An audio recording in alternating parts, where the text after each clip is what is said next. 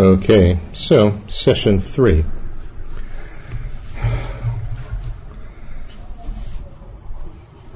I think it might be good at this point, having spoken about the basic Buddha nature factors and the mental factors that in one way can help us to broaden our idea of mental factors. That having done that now perhaps we can, if you have some questions, we can take them. Здесь, поскольку мы как раз изучили факторы природы Будды и потом расширили наше понимание, рассмотрев ментальные факторы, сейчас, возможно, хорошее время для вопросов. But first I'd like to answer a question that was asked during the break, which is a very good question. Сначала я хотел бы ответить на вопрос, который задали во время перерыва, очень хороший вопрос. It was asked if a Buddha has these ever-functioning mental factors, then does a Buddha only have pleasant contacting awareness? У Будды среди постоянно присутствующих умственных факторов есть соприкасающееся осознавание, которое все время приятно. Так ли это? And the answer is yes. И ответ да. But we need to understand that. Но важно понимать это правильно.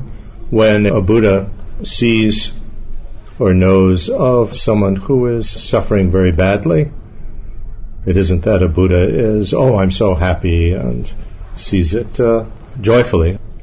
Если Будда видит человека, который очень сильно страдает, то это не значит, что он воспринимает это радостно, раз у него есть это счастливое, радостное, приятное, соприкасающееся осознавание. It's not nice for a Buddha to see that. I mean, the Buddha doesn't find it nice to see others suffering. Будде не кажется, что это хорошо, что этот человек страдает. But again, we have to go back to what I explained is the actual meaning of this word that I've been translating as pleasant. И опять же нам важно вернуться к смыслу исходного слова, которое я перевожу как приятное. It comes to the mind, meaning it comes easily and comfortably to the mind. Означает, что оно легко входит в наш ум, нам удобно с этим. When many of us see people who are intensely suffering, like someone who is bleeding on the street from an accident, or an old senile person with Alzheimer's disease. Если мы, например, видим человека, который очень сильно страдает, например, того, кто попал в аварию и истекает кровью, или человека, который болеет болезнью Альцгеймера, it doesn't come easily or nicely to our minds. We don't want to deal with it. We want to shut it out and run away. Нам в ум это восприятие этого человека не попадает легко, без усилий. Нам хочется отгородиться, убежать от этого. It's too difficult to deal with. Нам слишком сложно с этим. Whereas for a Buddha, when he sees someone like this, it comes easily to the mind in the sense that, yes, he wants to be involved and want to help. It's not that he feels delighted and happy. So you see there's a difference here.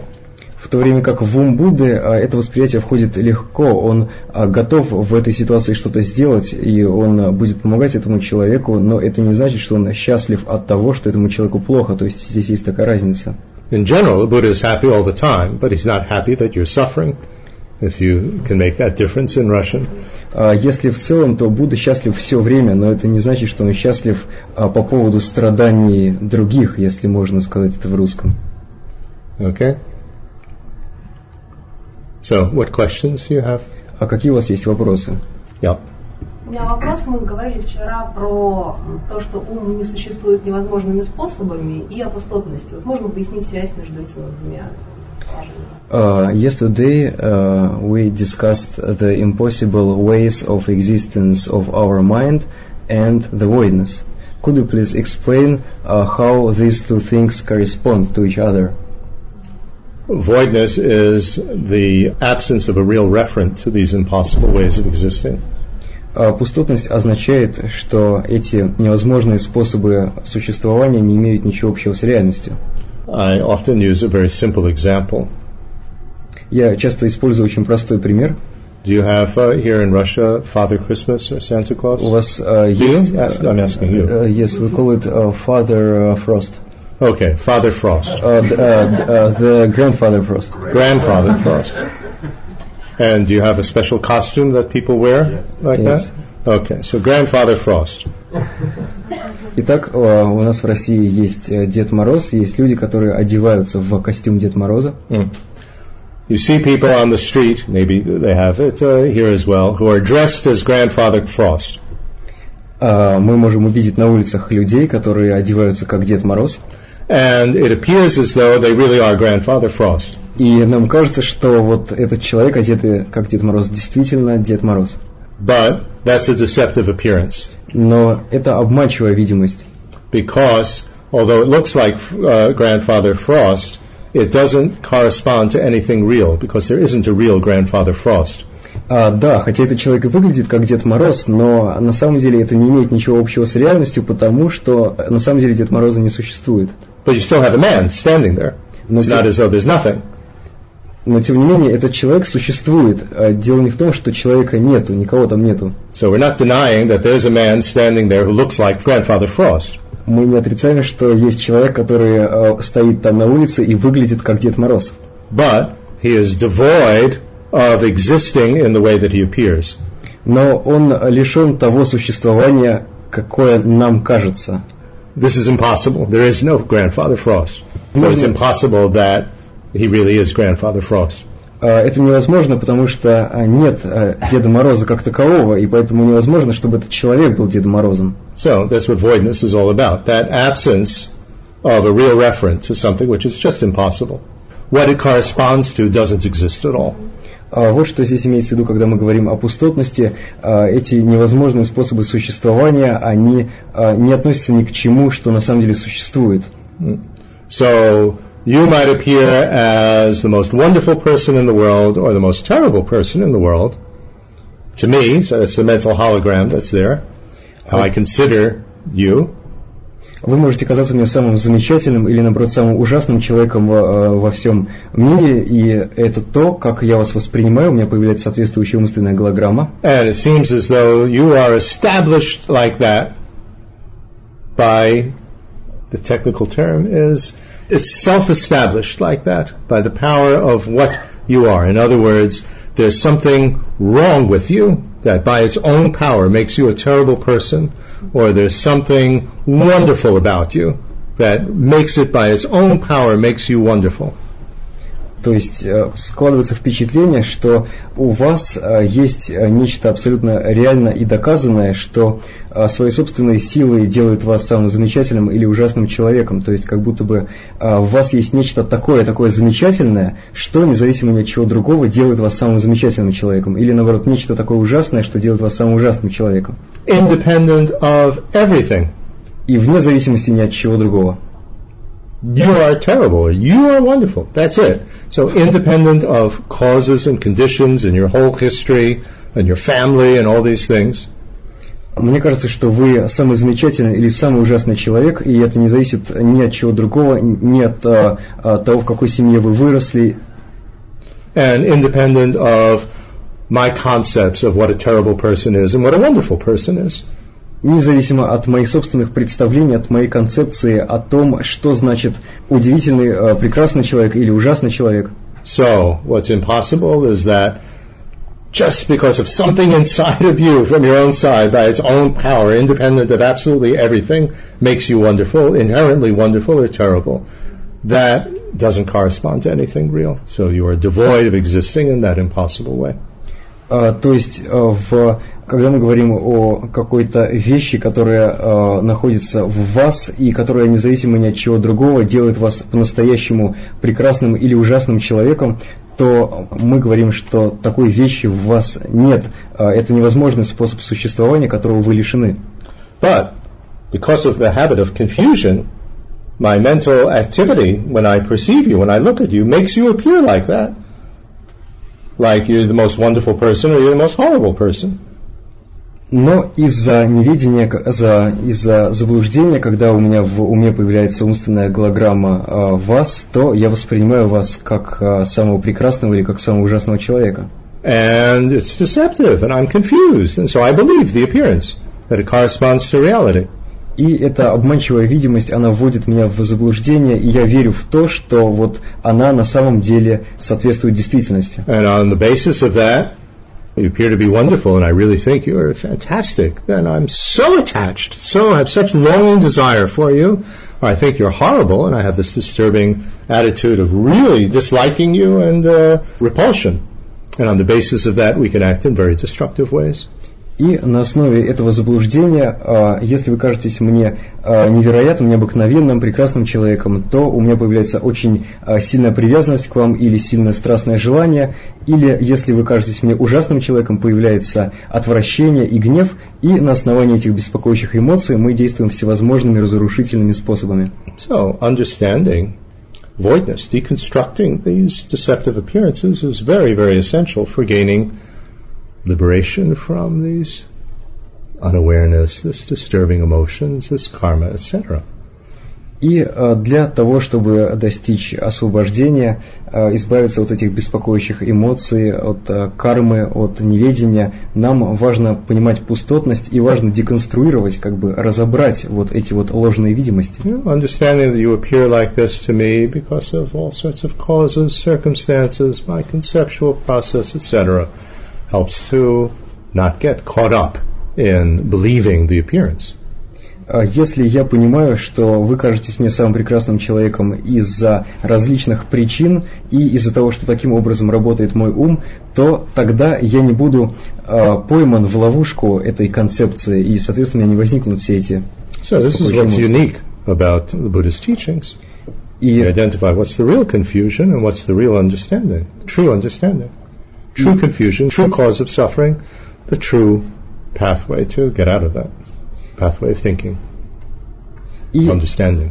И именно это и будет отличительной особенностью буддизма. Мы обнаруживаем здесь подлинную причину наших страданий, это неведение, это заблуждение, и обнаруживаем правильный путь к его устранению, другими словами, правильное понимание, правильное мышление. Okay, so now let's get back to our main topic. Давайте вернемся к нашей основной теме. About Buddha nature factors. О факторах природы Будды.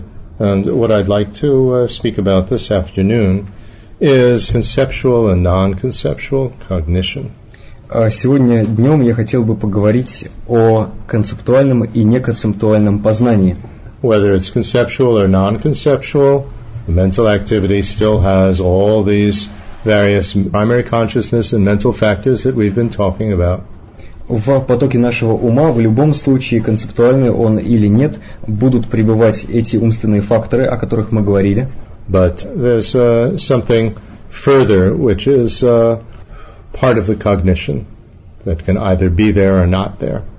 Но есть и кое-что еще с точки зрения того, как происходит познание, которое может присутствовать или не присутствовать. So it has to do here, what we're analyzing here is the variable of, it's another dimension of how the mental activity engages with an object, with a mental hologram.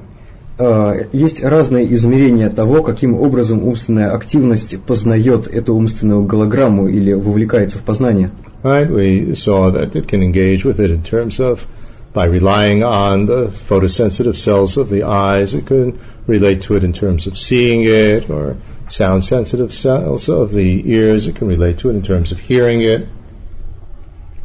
Например, если мы воспринимаем зрительную информацию, она поступает к нам на основе светочувствительных клеток наших глаз. Если мы слышим информацию, это происходит благодаря чувствительным к звукам клеток наших ушей. And from the various tendencies of the disturbing emotions and the positive, constructive emotions, it can relate to it with love, it can relate to it with hate. В зависимости от того, какие у нас есть тенденции или склонности, будут ли это созидательные или разрушительные эмоции, такие как любовь или такие как гнев. While seeing it or hearing it.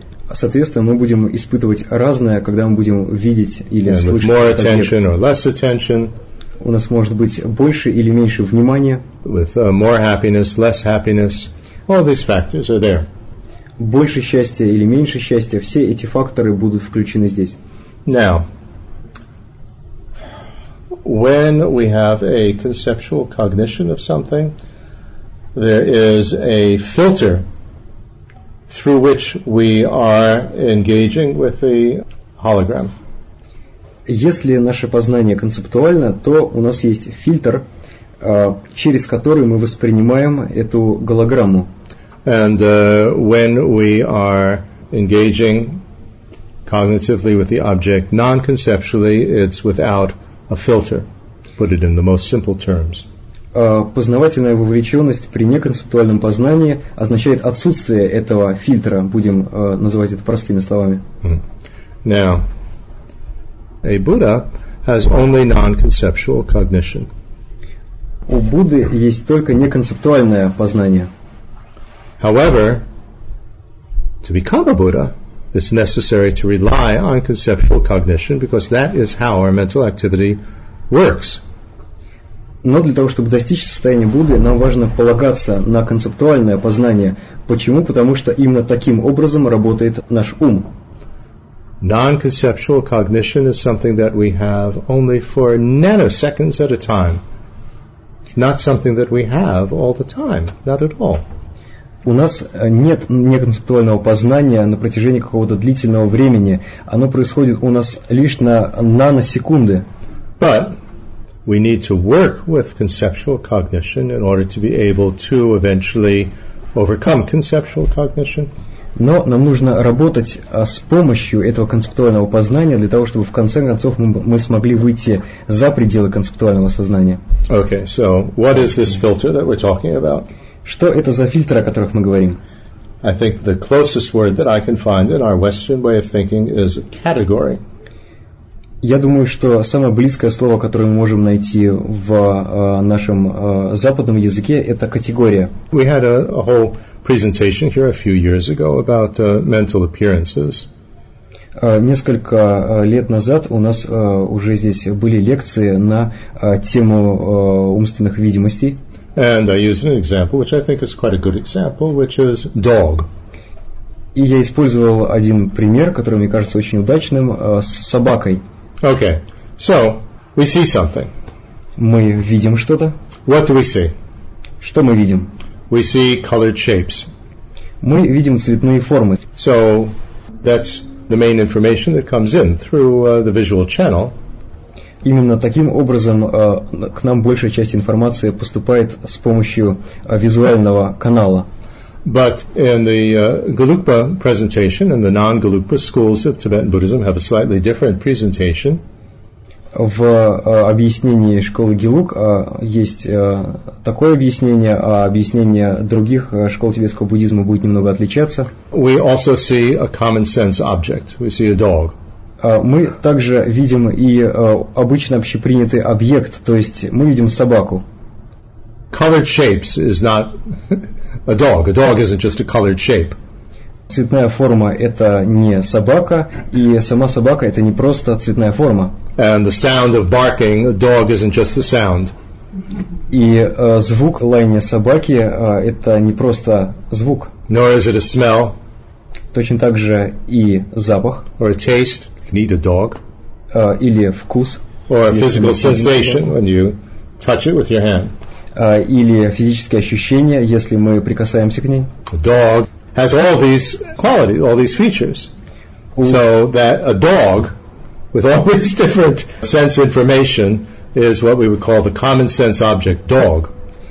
И у собаки есть все эти особенности, все эти качества, и вся эта сенсорная информация от органов чувств, которую мы можем воспринять от этой собаки, вместе это как раз и есть этот общепринятый объект, который мы и называем собакой. So, according to the explanation, we see both colored shapes and the conventional object, the dog. И в соответствии с объяснением Гелуг мы видим как цветную форму, так и этот общепринятый объект, то есть собаку. Out there aren't just colored shapes walking around, they're dogs. То есть вокруг нас не просто гуляют какие-то цветные формы, а вокруг нас ходят собаки. Okay. Anyway, one can get into quite an interesting philosophical discussion about this, but we will avoid that. refrain from that. Здесь можно углубиться в очень интересную философскую дискуссию об этом, но мы, пожалуй, от этого воздержимся. So, anyway, I see this colored shape and I see a dog. Итак, я вижу цветную форму и я вижу собаку. Now, there is a category, dog. Есть категория собака. And in that category, many individual types of animal fit in, don't they? И в эту категорию попадают довольно разные виды животных, не правда ли? There are a dachshund, a terrier, a cocker spaniel, a Great Dane. I mean, there's so many different kinds of dogs. Есть много разных пород собак, есть такс, есть кокер-спаниели, есть терьеры, доги и другие. But we see it and we conceptualize. I mean, through a conceptual process, we see it through this filter of dog. Итак, мы видим эту собаку, и мы с помощью этого нашего фильтра ее считаем собакой, относим ее к категории собаки. Now, if we didn't use that filter dog, we'd have no idea what this is. Если у нас этого фильтра не было бы, то мы бы и понятия не имели, что это такое. And we use other filters as well, animal. Мы используем и другой фильтр здесь, животное. And even from Western brain analysis, there's different parts of the brain that are involved with these categories. И даже с точки зрения западной науки, которая занимается исследованием мозга, за эти разные категории будут отвечать и разные участки мозга. And these categories can be of two types. Эти категории могут быть двух видов. One would be just a name or a word. Первое просто название или слово. And one would be a meaning, the meaning of the word. И второе значение слова. What a dog is. То есть, что такое собака? Okay. So, when we see a dog, for the first nanosecond, we have just without this filter, but almost instantly after that, you couldn't recognize the time interval. You know it through the filter. It's a dog, and you know what a dog is.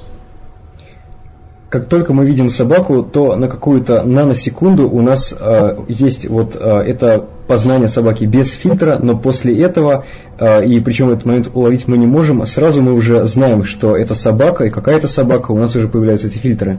Right, so we have a mental hologram of not only a colored shape, but a mental hologram of a dog that we call dog. Итак, у нас появляется умственная голограмма, это цветная форма, которую мы называем собакой. And if we just think of a dog without seeing it, если мы подумаем о собаке, при этом мы не видим никакую собаку, each one of us will have a different mental hologram that represents what a dog looks like. But we're all thinking through the filter dog. У каждого из нас появится своя собственная умственная голограмма того, как по нашему представлению выглядит собака, но все они будут относиться к этому фильтру собаки. But how else could you think of a dog? А как еще можно помыслить о собаке? You had a question. У вас есть вопрос. Значит ли это, что если мы не воспринимаем собаку, то собака тоже нас не воспринимает? То есть если нет никакой концепции о том, что есть собака, то собака таким же образом не будет воспринимать нас. Означает ли это, если у нас нет никакой концепции по поводу этой собаки, что и собака не будет воспринимать нас посредством концепции? Правильно? Тут еще можно, какой пример? Ребенок, который не умеет говорить, например, до года, он концептуально воспринимает или нет? Это правильно, да? Нет, вопрос скорее о том, что если у меня нет никакой концепции... как у ребенка, например. Ребенок, да, у него тоже нет концепции. И если нет никакой концепции, и, соответственно, я не воспринимаю собаку как собаку, а чисто воспринимаю ее как поток информации, что ли, то собака меня тоже не будет воспринимать как-то концептуально. Итак, вопрос. Если я воспринимаю собаку не концептуально, просто как поток информации, означает ли это, что собака будет воспринимать меня также не концептуально? И вторая часть этого вопроса, действительно ли у маленьких детей есть неконцептуальное познание? So, the first part of the question is, if I cognize a dog without conceptions, does it mean that a dog is cognizing me without conceptions as well? And the second part of the question is, if small children, babies, have some sort of non-conceptual cognition. Okay, the first question, if we're looking at the dog non-conceptually, that we're just talking now about the tiny nanosecond when we're doing that, does the dog look at us non-conceptually? Well, also for a nanosecond. Итак, первый вопрос. Если мы смотрим на собаку не концептуально, а у нас это происходит только на 1 наносекунду, означает ли это, что и собака, которая смотрит на нас не концептуально, тоже только 1 наносекунду смотрит на нас не концептуально? But dog certainly has categories with which it perceives things. It might not have words, but it certainly has categories of meaning. Определенно у собак также есть эти категории. Собака определенно не мыслит словами, но у нее также есть категории смысловые. Category of food, category of a human being as opposed to a cat.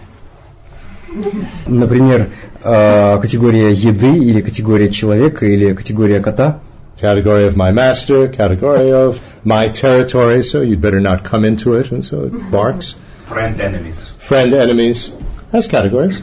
Категория моего хозяина или категория моей территории, так что если кто-то другой входит на мою территорию, я буду лаять, или точно так же разделение на своих и чужих, на врагов и друзей.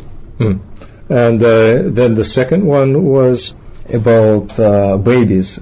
Some people say that babies have non-conceptual cognition. Do babies have Stop speaking. Right? Do babies have non-conceptual cognition before speaking? No. I mean, they have it for nanoseconds. Если у маленьких детей неконцептуальное познание до того, как они учатся говорить, нет, то есть у них есть это неконцептуальное познание, но опять же только на наносекунду. Baby might not know words for things. Ребенок может не знать слова. But a baby certainly has a concept of mother, certainly a concept of hot, cold, hungry, not hungry. Но у младенца есть определенно такие концепции, как мама, тепло, холодно, я чувствую голод, я не чувствую голод. Right? It might not know if it sees some object, like this object in my hand, what I consider a watch. Например, если ребенок смотрит на вот этот вот объект, который лежит у меня в руке, я называю его часы. A baby could put this into quite a different category. Ребенок может поместить это в другую категорию. It could be in the category of something that you put in your mouth, like the mother's breast. Например, категория вещи, которую можно положить в рот, как, например, грудь матери. Or when it's a little bit older, it can put it in the category of a toy. Если он немного подрастет, он, возможно, отнесет этот предмет к категории игрушка. Even before it has words.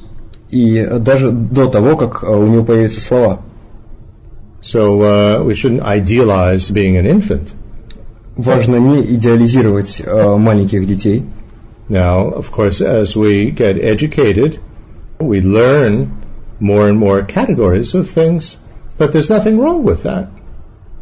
По мере того, как мы учимся, мы изучаем все новые и новые категории, и в этом нет ничего неправильного. They're helpful. Without them, you couldn't communicate.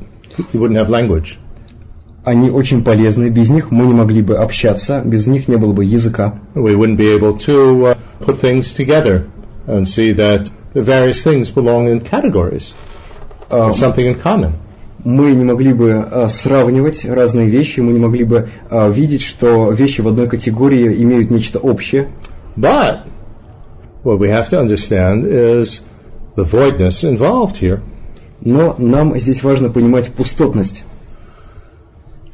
Category of dog, mental label of dog. Итак, категория собака, умственное обозначение собака. Is there something on the side of this animal that by its own power makes it a dog? А есть ли что-то на стороне самой собаки, что-то в самой собаке, что делает ее собакой? And upon analysis we would say no. И исследовав, мы скажем нет. Right? It is a dog because of convention. Это собака потому, что мы об этом договорились. Group of people got together and they decided that all of these different animals are going to fit into the category of dog. Группа людей собралась и приняла решение, что все эти животные различные мы будем считать собакой. Мы их отнесем к категории собаки. And they took some meaningless sounds and said, these meaningless sounds, if you say it, is going to be the word that we're going to use for this category. Sounds by themselves don't mean anything. Они взяли какое-то бессмысленное сочетание звуков и приняли решение, что теперь это сочетание звуков будет означать этих животных, будет означать собак. И сами по себе звуки не имеют никакого смысла. And we can say, oh, but wait a second, all these animals have certain genetic features in the chromosomes, etc., that are in common. So that is what makes it a dog. И мы можем сказать, подождите, но ведь есть какие-то генетические особенности где-то в хромосомах, благодаря которым все эти животные действительно относятся к собакам. And we would say no, from Buddhist point of view, no. It was a group of people who decided that if these certain factors genetically are the same, that is a dog. So it was, again, decided by convention, by the mind. Мы с буддистской точки зрения скажем нет, просто была определенная договоренность, группа людей договорилась считать вот эти факторы характерными для собаки. Right. But then the question is, well, but is it a dog? Or what is it? Следующий вопрос, все-таки собака ли это или что? If I don't call it a dog, is it still a dog? Well, yeah, of course. Если я не называю это собакой, будет ли это собакой? Да, конечно. Right, it can be called by many different names. Мы можем назвать ее разными способами. But what's confusing is to think that with its category and this object, that somehow things fit into boxes of categories, that the entire world is made up of boxes. The box of this category, that category, and things belong in this box. Or they could belong maybe in a few boxes. Но что было бы заблуждением думать, что весь мир состоит из этих категорий, и каждая вещь относится к какой-то категории, как бы лежит в этом ящике, или, может быть, одна вещь лежит в нескольких ящиках. Language and these categories give the impression, the appearance that things exist really in these boxes of good, bad, red, orange, yellow, etc. But there aren't boxes existing out there somewhere. Да, наш язык и эти категории, они создают такое впечатление, как будто мир действительно делится на все эти ящики. У нас есть ящик хорошее, есть ящик плохое, желтое, оранжевое и так далее. Такое впечатление создается, но на самом деле этих ящиков нет. People have decided on definitions of what is good, what's bad, what part of the spectrum is yellow, what part is orange. Просто люди договорились дать определение, что вот это мы будем считать хорошим, это мы будем считать плохим, какая часть светового спектра будет называться желтым, какая часть будет называться оранжевым. And some of these are accepted universally, some just by a group of people, let's say, with one language, and some are private, just your own idea. И некоторые из них разделяются всеми людьми, некоторые существуют только внутри языка, а некоторые личные, то есть это может быть чья-то личная идея. Но тогда я вижу какое-то противоречие получается, что если у детей, дети же ни о чем не договариваются, ребенок до года, да, на эти категории, но тем не менее, как сказал профессор, категории эти все равно существуют у него каким-то образом. Как вот можно с этой ситуацией? You said that small children do have categories, but there it seems to be contradictory because small children were not able to come to some sort of convention to gather in a group and to decide which categories we define in this way or in that way. Well, let's use the example of mother. Давайте разберем это на примере матери. Does a child have the category of mother? Doesn't have the word, but does it perceive this woman in terms of the category of mother and this other woman not in that category? And it does.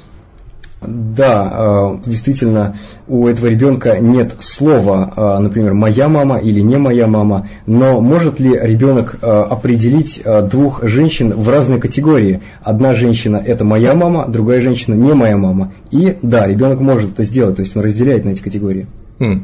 Now, we don't have to make up the categories ourselves. I mean, there is the general category mother, quite universal. Нам при этом не обязательно разделять это на категории самостоятельно, искусственно. Есть некие общие категории, например, категория мать, которая общая для всех. So now it becomes a very interesting question. How does the infant know its mother? Далее возникает очень интересный вопрос. Как ребенок знает, что это его мать? And so, mother is defined as the one that gives birth to you.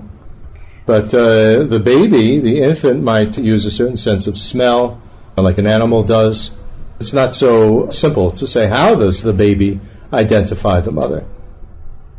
The baby has this category mother and didn't have to make it up. Do you mean inborn? Inborn. И мы определяем мать как человека, который нас родил. Но ребенок может определять мать иначе, например, с помощью запаха, как это делают животные. Но на самом деле довольно трудно сказать, как именно это происходит. И тем не менее у ребенка есть эта категория, и он относит свою мать в эту категорию, она врожденная. In fact, it's good that you brought that up. There are different levels of conceptual cognition, different levels of category. И очень хорошо, что вы затронули этот вопрос, потому что есть разные уровни концептуального познания, есть разные уровни категорий. There's the whole mass, it's called a mass of personal, individual categories. Есть большая группа личных, индивидуальных категорий. Like, for instance, when we remember something, or remember somebody that we met, this is a personal category that we use. My friend John. Например, если мы вспоминаем кого-то, например, вспоминаем человека, которого мы встречали в прошлом, это будет наша личная категория. К примеру, мой друг Джон. But then there are a list of 80, but 80, mind you, there can be many more when we have these lists of impersonal categories that everybody is born with. Далее есть список из 80 врожденных неличностных категорий, и когда мы говорим о списке из 80, опять же, на самом деле он может быть значительно более длинным. But again, some will be more active in certain life forms than another, depending on what we're born in. So, for instance, the category of to suck that an infant would have, baby animal or any mammal would have. You don't have to teach that animal. Just when it's born, it will automatically crawl up the mother and go to the tit and drink. So there's a concept, an impersonal, innate concept of to suck, to kiss. I mean, there's a whole long list of them as a way to show affection. И, например, в зависимости от того, в каком именно теле родилось то или иное существо, эти категории могут иметь большее или меньшее значение. Например, для млекопитающих характерно такое действие и, соответственно, такая категория, как сосание. Когда рождается животное, оно находит материнский сосок и начинает сосать молоко. И каким образом это происходит? Благодаря этой категории. И точно так же есть и другие категории, например, не только сосать, но еще и целоваться, которые используются для того, чтобы выражать любовь. These are very subtle. They're also involved with things like a category of attachment or desire, in the sense that if I exaggerate the good qualities of something, then I have this category or concept that somehow I want to get it to me, hold on to it. So that's a concept, that's a category that we apply to many, many different things. Or with hostility to get it away. That also there's how do you express these various emotions? There's something which is quite common in various life forms. So these are these subtle, impersonal concepts or categories. И есть довольно тонкие, неличностные концепции или категории, например, которые связаны с теми или иными беспокоящими эмоциями, такими как привязанность или страстное желание. Например, если мы чувствуем привязанность к человеку, то у нас сразу возникает категория, что этот человек должен находиться всегда со мной. И это именно категория, это концепция, которая появляется одновременно с этим чувством. Точно так же, если у нас появляется гнев, то одновременно возникает и категория, что мы желаем отдалиться от этого человека или объекта. И более того, у разных людей и даже среди разных форм жизни способы выражения этих эмоций, они очень похожи. So, when we have conceptual cognition of something, it is through the filter of a category. Итак, когда мы концептуально познаем что-либо, мы делаем это через фильтр категорий. Okay. Now, it is deceptive because we mix the category with the appearing object, or the involved object, I should say. Это обманчиво, потому что мы путаем категорию с самим объектом, который мы познаем, который здесь задействован. I'm going to discuss this just in general. I'm not going to get too technical here. Я не буду вдаваться в технические подробности и расскажу об этом в общих чертах. So, it is deceptive. You think, well, it really is dog from its own side, for example. У нас возникают эти обманчивые видимости, потому что, когда мы видим собаку, нам кажется, что вот эта собака, и она является собакой с ее собственной стороны, что в ней есть что-то такое. Conventionally, it is a dog. На обусловленном уровне это и есть собака. It does have the characteristics of a dog, but these characteristics were agreed upon by people. But it does have these characteristics, but the characteristics by its own power doesn't make it a dog. У этой собаки есть характеристики собаки, но эти характеристики, они появились на основе договоренности между людьми, и сами эти характеристики не делают ее собакой. It also has the characteristics of an animal. It also has the characteristics of food. You can eat a dog. Точно так же может быть здесь характеристика животного, или мы можем здесь характеристики пищи приложить, потому что в принципе можем съесть собаку. But these characteristics by their own power don't make it an animal or a food. It's by the power of the mind that has the mental construct of these things. Но эта характеристика сама по себе не делает собаку едой. Мы можем назвать собаку съедобной на основании соответствующей концепции в нашем уме. And the concept, the category of a dog doesn't create it as a dog, doesn't make it a dog. И эта концепция собаки не делает собаку собакой, она не создает эту собаку. It just establishes that it is a dog rather than a table. But it doesn't make it a dog. So there's a difference here. This word establish is not an easy word. It's sort of like prove that it's a dog. Эта концепция доказывает, что это собака, а не стол, но эта концепция не делает эту собаку собакой. И здесь это слово establish, оно довольно сложное, оно примерно означает prove, то есть доказать, но не означает, что мы создаем что-то заново. Anyway, I didn't really want to get into too much detail here, but let me continue with the presentation. Then we have questions afterwards. Я не хотел бы углубляться здесь слишком подробно, и поэтому позвольте мне продолжить общее объяснение, а вопросы мы можем еще задать потом. If we're going to understand something, first it is with a conceptual cognition. This is just the way that the mind works. Otherwise we don't know what anything is. If we want to understand voidness or impermanence or family or anything, it has to be conceptually to start with, through a category. That's the way the mind works. Если мы хотим понять, что такое, например, пустотность или непостоянство или семья, для того, чтобы понять это, нам необходима концепция, потому что таким образом работает наш ум. It's deceptive because it appears as though things actually fit in boxes and the universe is divided into actual boxes of these categories, which it's not. Да, категория может ввести в заблуждение, потому что, когда мы ими оперируем, складывается такое впечатление, как будто весь мир разделен на такие ящики по этим категориям, а на самом деле это не так. So eventually we have to not cognize things, not know things mixed with these categories. И поэтому в конечном счете нам нужно научиться воспринимать явления, не смешивая их с категориями, отделяя их от категорий. So, but that's not so easy to know how we do that and still know what something is. Pardon? Maybe like cancellation, because we see constellation in the star, but in fact it is independent stars.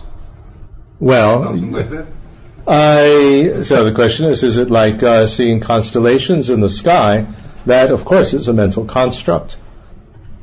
So eventually we see individual stars. Вопрос, подобно ли это созвездиям, когда мы видим отдельные звезды? Ответ да, потому что определенно, когда мы видим эти созвездия, мы на самом деле видим только звезды, а созвездие — это умопостроение. I think that's a slightly different type of category of a constellation of stars, because that's quite arbitrary, isn't it? I mean, in terms of seeing the patterns. But I think that's different from the category of dog. С другой стороны, я думаю, что очень сильно отличается этот случай с созвездием от случая с собакой, потому что здесь это более свободная ситуация, это может быть одна какая-то вещь, можем одно созвездие выстроить из этих звезд, а можем другое. You're connecting points, well, you can connect points of stars in many different ways. Мы можем соединить звезды различными линиями по-разному. Yeah. I mean, it starts to get very, very complicated because also you have categories which are collections. There's the individual items like trees, and then there's the collection, which is the forest. So there's individual stars, there's a collection, which are the constellations. Where do you draw the boundary, etc. So that gets into a whole further discussion. И это становится все более и более сложным, потому что есть вот эти вот собрания, например, мы на основании деревьев, мы называем всех их лесом, или если у нас есть звезды, то мы можем называть их так или иначе созвездиями и каким-то образом проводить вокруг них линии, и все это уводит нас все в более глубокий анализ этой темы. Right, so that has to do with location as opposed to having to do with defining characteristics. Where do you draw the dividing line between a dog and a wolf? То есть здесь уже вопрос, как именно дать эти определяющие характеристики, например, где водораздел между собакой и волком. In any case, this is an enormous topic that you can't just cover in 2 hours. There are many different types of conceptual cognition through a category. There are some that accord with fact and some that don't accord with fact. Это очень сложная тема, и за 2 часа, конечно, мы ее не успеем рассмотреть. Итак, есть разные уровни концептуального познания, и некоторые из них могут соответствовать фактам, а некоторые не соответствовать фактам. And there are various criteria that we can use to ascertain, does it accord with fact or not? Is this object in front of me a table or a dog?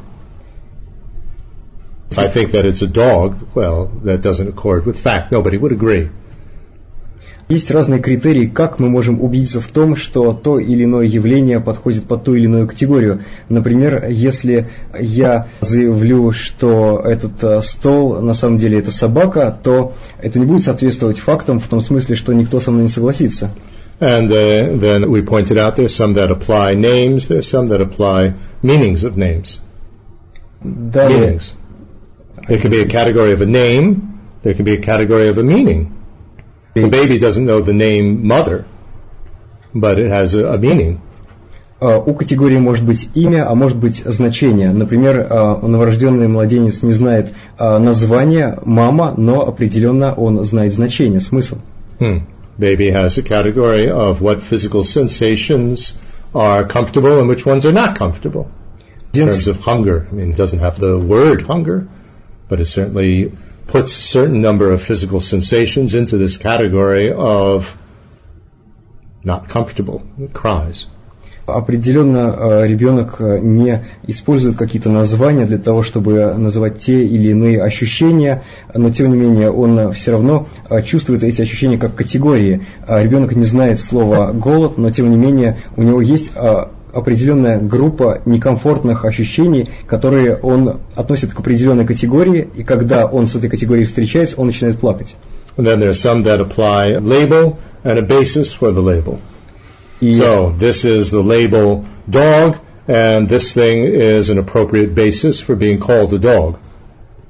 И есть наименование, и есть основа для наименования или обозначения. We have a category of a label. Так, у нас есть такая категория, как обозначение, And a category of a basis for labeling.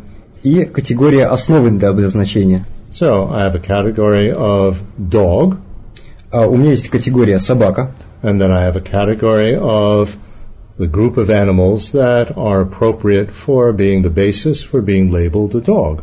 и есть группа животных, которые я считаю подходящими для того, чтобы назвать их собакой. Then we have categories that interpolate, that means to add something that wasn't there, that adds or interpolates extraneous meanings. Далее есть категории, которые добавляют некий смысл, которого первоначально там не было. So, I see you, Я вижу вас, and I'm aware of your good qualities, я осознаю ваши достоинства, and I exaggerate it. So, I add on to it as the most wonderful, fantastic thing, and you don't have any faults, and so on. So that's adding things that are not there. и я преувеличиваю их, я на основании этих достоинств заключаю, что вы самый прекрасный человек и что у вас нет никаких недостатков. То есть я добавляю что-то, чего на самом деле там нету. And they're having categories or concepts that involve obscure objects. И есть концепции или категории, которые задействуют, которые включают объекты, которые мы не видим. Someone tells us that there's a man standing behind the house. Например, кто-то говорит нам, что вот есть человек, который стоит за домом. We don't see the man, Мы этого человека не видим, but we know through a category of a man, we can be aware of, well, yeah, there's a man behind the house. That's through a category, it's conceptual. но зная, что такое человек, зная категорию человек, мы можем понять, кто там стоит за домом, хотя мы не видим его. So we have categories and conceptual cognition of what things are. Итак, у нас есть категории, концептуальное понимание того, чем являются вещи, And of how they exist. и того, как они существуют. So, Gelugpa makes a distinction here. И Гелугпа здесь делает различие. Each of these two can be accurate or inaccurate. И то, и другое может быть верным и неверным. So, what it is, dog or a table, that can be either accurate or inaccurate. Итак, что это такое? Стол или собака? И ответ может быть правильным или неправильным. How it exists as a dog or a table can be either accurate or inaccurate.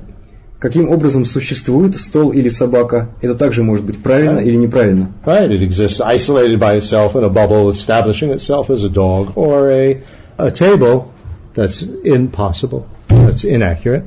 И если мы считаем, что эта собака существует независимо от всего остального, изолированно, и с ее собственной стороны доказывает всем, что она собака, то есть в ней есть что-то, что доказывает, что это собака, то это будет неправильное понимание. But it is a dog or a table dependent on convention and labels and causes and conditions, etc. That's accurate. Если мы думаем, что это стол или собака, который зависит от разнообразных условий и от умственного обозначения, то тогда это будет правильное понимание. We'll discuss this tomorrow, what's called inferential cognition. Завтра мы будем обсуждать то, что называется познанием, основанным на выводах. Where there's smoke, there's fire.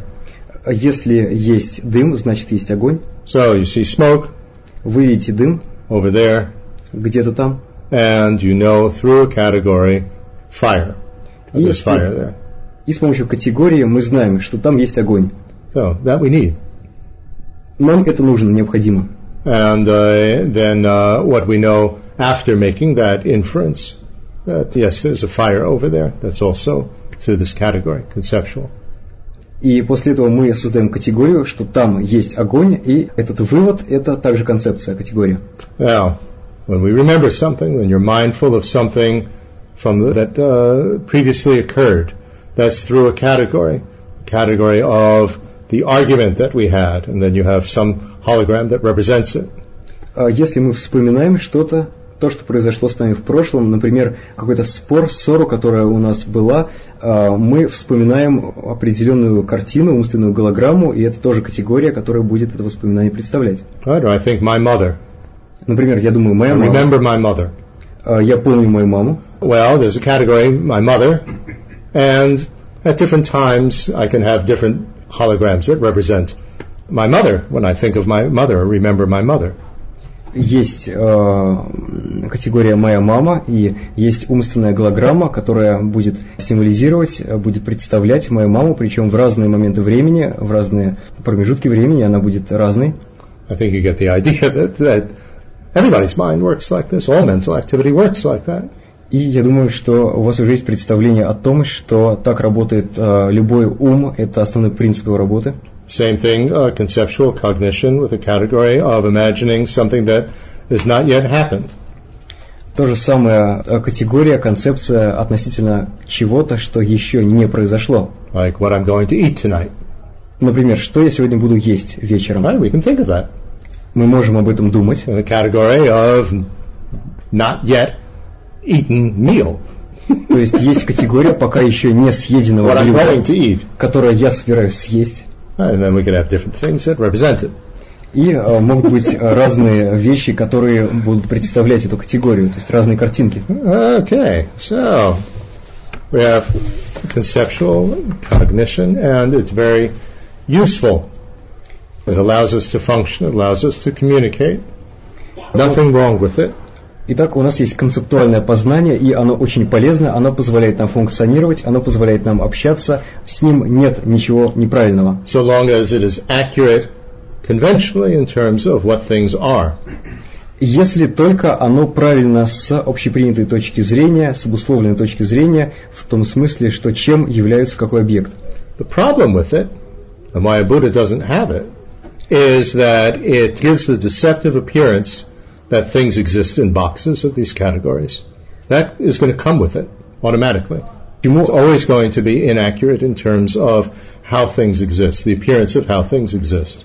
Но почему это проблематично и почему у Будды этого концептуального познания нету? Потому что вместе с ним автоматически появляется видимость того, что весь мир делится на вот эти ящики, и все вещи по этим ящикам разложены.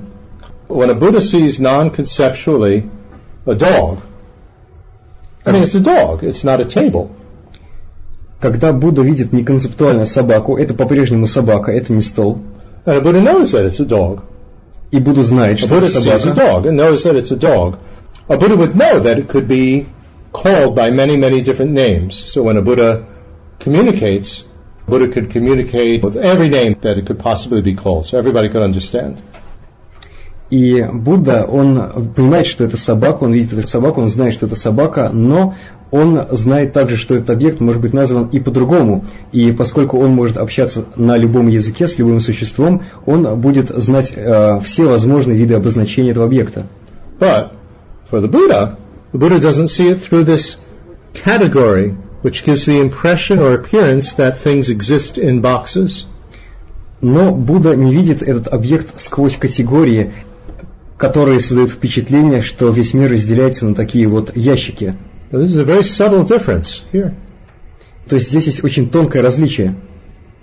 Buddha knows that it's a dog. Buddha knows what a dog is. Будда знает, что это собака. Будда знает, что такое собака.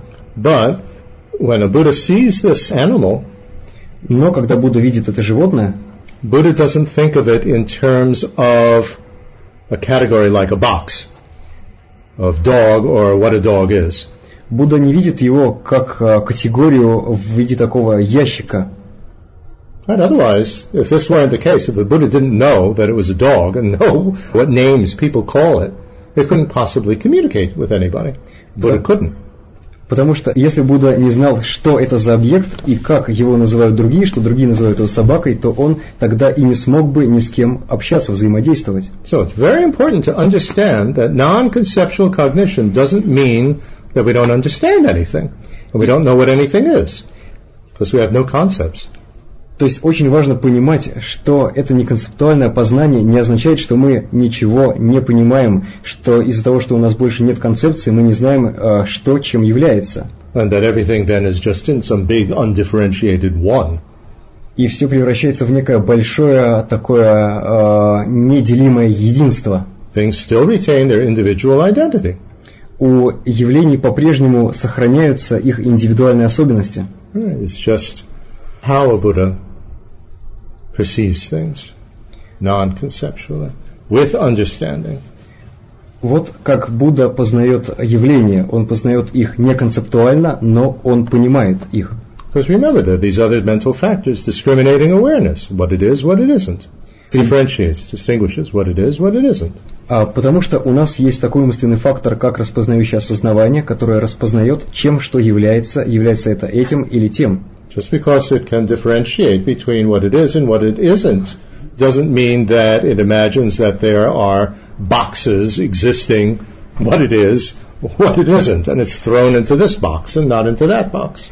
Просто исходя из того, что Будда может распознавать, что это существует, что эта вещь является той и не этой, то есть что она существует таким образом, а не другим, не означает, что эти вещи будут у Будды разложены на две категории, на эта вещь, это то и не это. So, there are levels of mind, levels of awareness that we have. Итак, есть разные уровни ума, разные уровни осознавания, которые у нас есть. We can speak about the grossest level, that's sense consciousness. Мы можем говорить о грубом уровне, и это познание органами чувств. Seeing, hearing, etc. То есть слышание, видение и так далее. That by itself is non-conceptual, that's not with categories. Само по себе оно не концептуально, оно не связано с категориями. But it's very gross. Но это очень грубый уровень восприятия. And there's a subtle level. Далее есть более тонкий уровень, which is mental cognition. А именно умственное познание. And that can be conceptual with categories or non-conceptual. Оно может быть концептуальным с категориями или неконцептуальным. For instance, we could, in a dream, for also a nanosecond, what we would call mentally see something or mentally hear something before we have the conceptual cognition in the dream of what it is, of putting it into a category. Например, во сне точно так же у нас есть какой-то промежуток в 1 наносекунду, когда мы воспринимаем это явление так, как оно есть, без категории, после чего мы раскладываем опять же по категориям, то есть то же самое, но во сне. And we have the subtlest level of consciousness, subtlest level of mental activity, which is known as clear light. И есть тончайший уровень сознания, тончайший уровень умственной деятельности, который известен как ясный свет. And that is more subtle than the level at which these conceptual cognitions can occur. И он более тонкий по отношению к тому уровню, на котором происходит концептуальное познание. And that level is more subtle than any of the disturbing emotions or unawareness. Этот уровень более тонкий, чем любая из беспокоящих эмоций и чем неосознавание. That level doesn't make deceptive appearances of impossible ways of existing. Этот уровень не создает обманчивой видимости невозможных способов существования. But that level doesn't necessarily understand anything. Но этот уровень не обязательно что-либо понимает. Because we have that at the moment of death as well. You don't necessarily understand anything at the moment of death. Он проявляется у нас и в момент смерти, но в момент смерти мы ничего можем не понимать. But nevertheless, it's only this level that a Buddha has. And it's only this level that is, what should we say? That we have underlying every single moment, and that when we're talking about what will become a Buddha, we're talking about this level. What will become the mind of a Buddha, we're talking about that level. И у Будды есть только этот уровень ума, и у нас он также есть под всеми остальными уровнями сознания. И когда мы говорим о том, что же в конечном счете станет Буддой, мы имеем в виду именно вот этот уровень, тончайший уровень сознания. And because it doesn't make appearances, mental holograms of things existing in impossible ways, it doesn't make mental holograms of categories.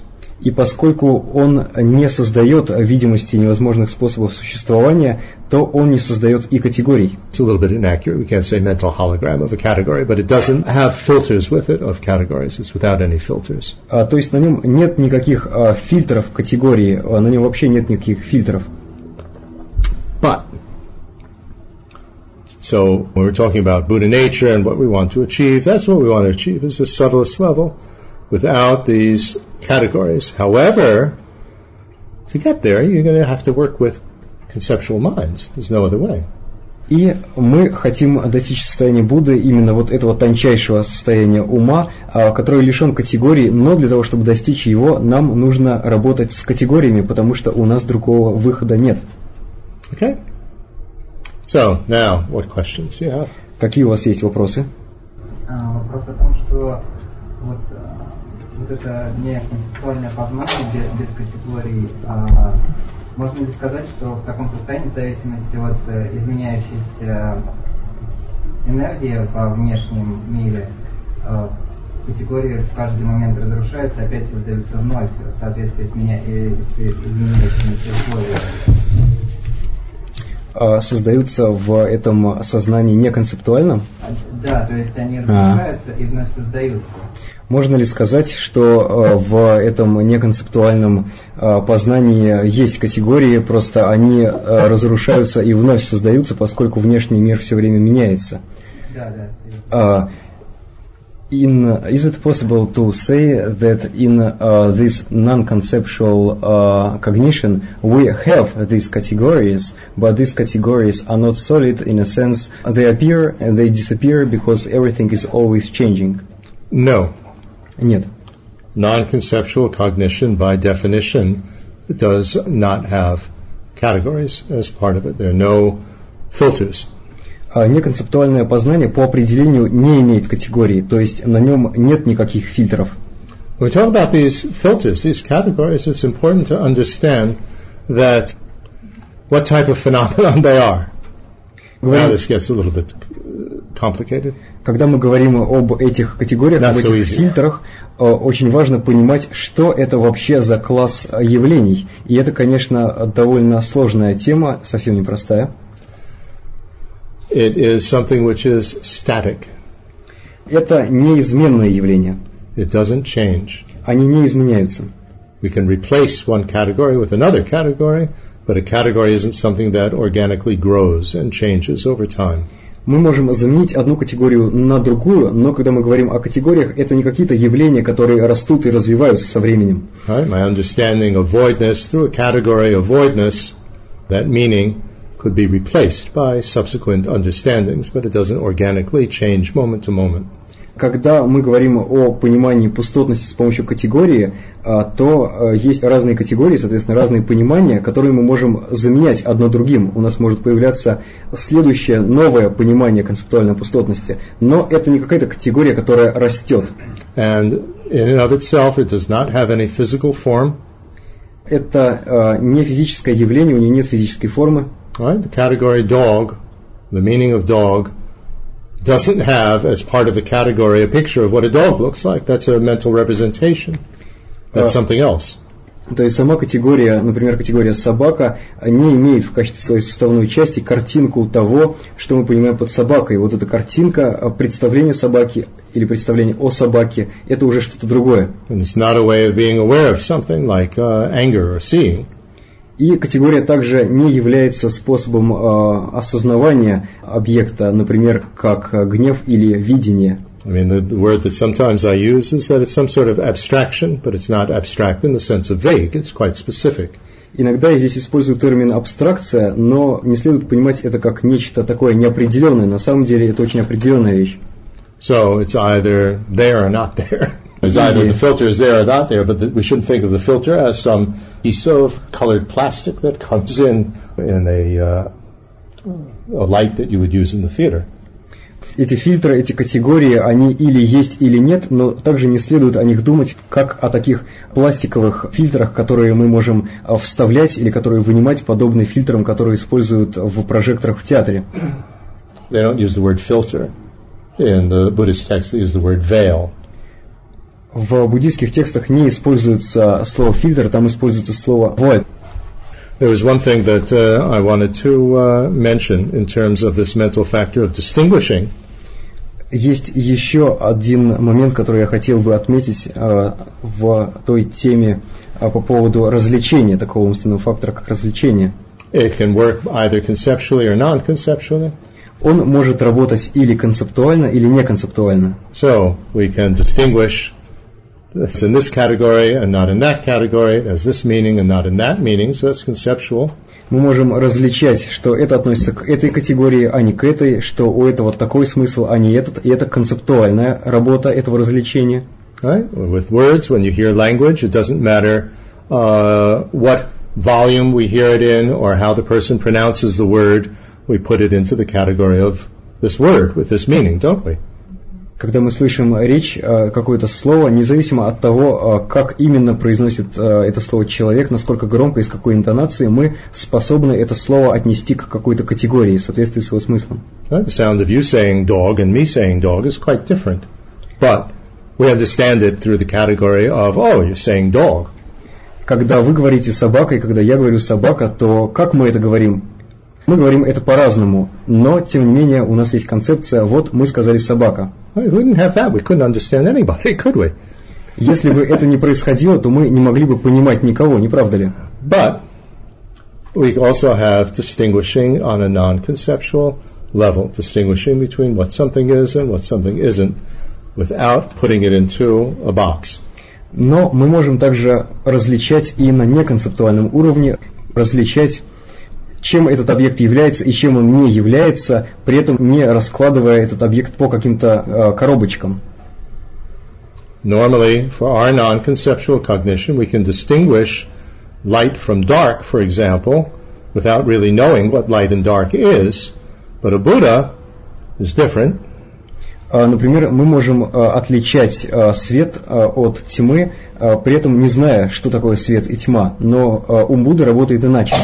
A Buddha can distinguish light from dark and has discriminating awareness, understands what it is, without putting it into the box of a category. Будда с помощью развлечения отличает свет от тьмы, а с помощью распознающего осознавания он уверен в том, что это именно так. И при этом он делает это без категорий. I'm not being totally accurate here, I'm sorry. Distinguishing awareness by itself doesn't necessarily understand what something is. It's just definite that it's light and not dark, it's this and not that. То есть распознающее осознавание само по себе, оно не различает, оно только добавляет уверенности к тому, что мы правильно до этого различили, что это свет, а не тьма. We have to go to the system of the 5 types of deep awareness, actually, in terms of the sphere of reality, deep awareness. It's with that a Buddha would know what it is. Эта тема рассматривается, когда говорят о 5 типах глубокого осознавания. Там есть такое осознавание сферы реальности, и именно с помощью этого осознавания Будда способен понимать, что это за явление. Скажите, пожалуйста, есть в буддизме такое утверждение о том, что существует некие способы перерождения, да, например, как ад, мир голодных духов, мир предков. А что это означает с точки зрения пустотности? Получается, что нет какого-то ада, который там существует сам по себе, в котором некие страшные существа там будут и мучить этих несчастных людей, которые совершали неправильные поступки. Как тогда создается этот ад, и можно ли человеку, который познал пустотность, не бояться там попасть?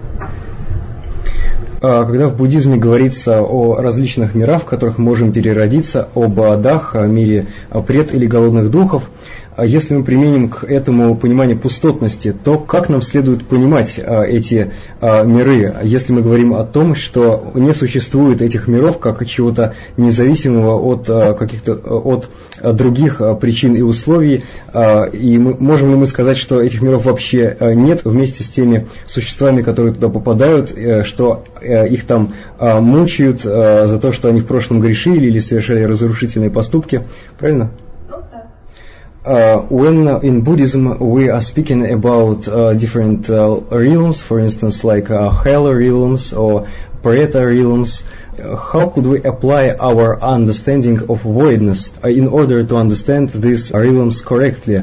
Does it mean that there is no these realms where we have beings that bear different kinds of sufferings because they were sinners in past or because they performed destructive actions in past? Does it mean that these realms don't exist independently on some other cause and conditions, or that they don't exist at all? So how could you apply it? Well, none of the realms exist independently. Everything exists arising dependently on causes, conditions, labels, etc. That's in general. Итак, если в целом, то ни один из миров не существует независимо от всего остального, независимо от причин, от условий, от умственного обозначения. When we talk about these different realms, what we're talking about are the beings who are experiencing this, So the mental activity that's experiencing this and the environment within which it is occurring. Когда мы говорим об этих мирах, мы имеем в виду существ, то есть поток ума, который испытывает эти страдания, и мы говорим о окружении, где это происходит. And they're related. И это On a very взаимосвязано. subtle causal level, they're related. It's not irrelevant that a certain type of being is in a certain type of experience, is in a certain type of environment.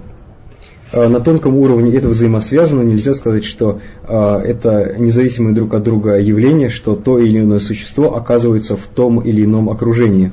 We had the mental factor of feeling a level of happiness or unhappiness.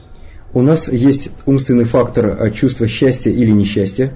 And we have in terms of objects that we can know. We didn't discuss this, but one will be a physical sensation, and that physical sensation could be pain or pleasure.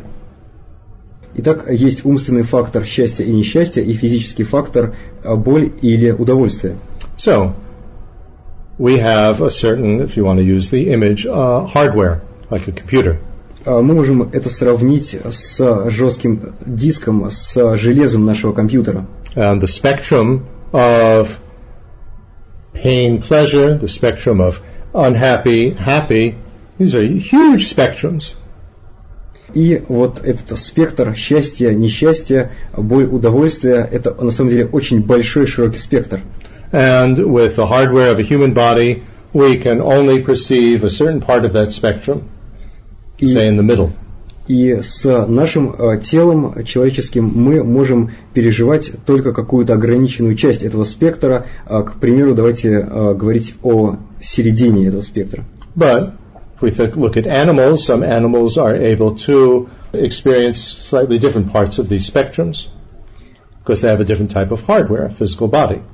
Если мы посмотрим на животных, они переживают несколько другой диапазон этого спектра, поскольку у них другое тело, другое железо.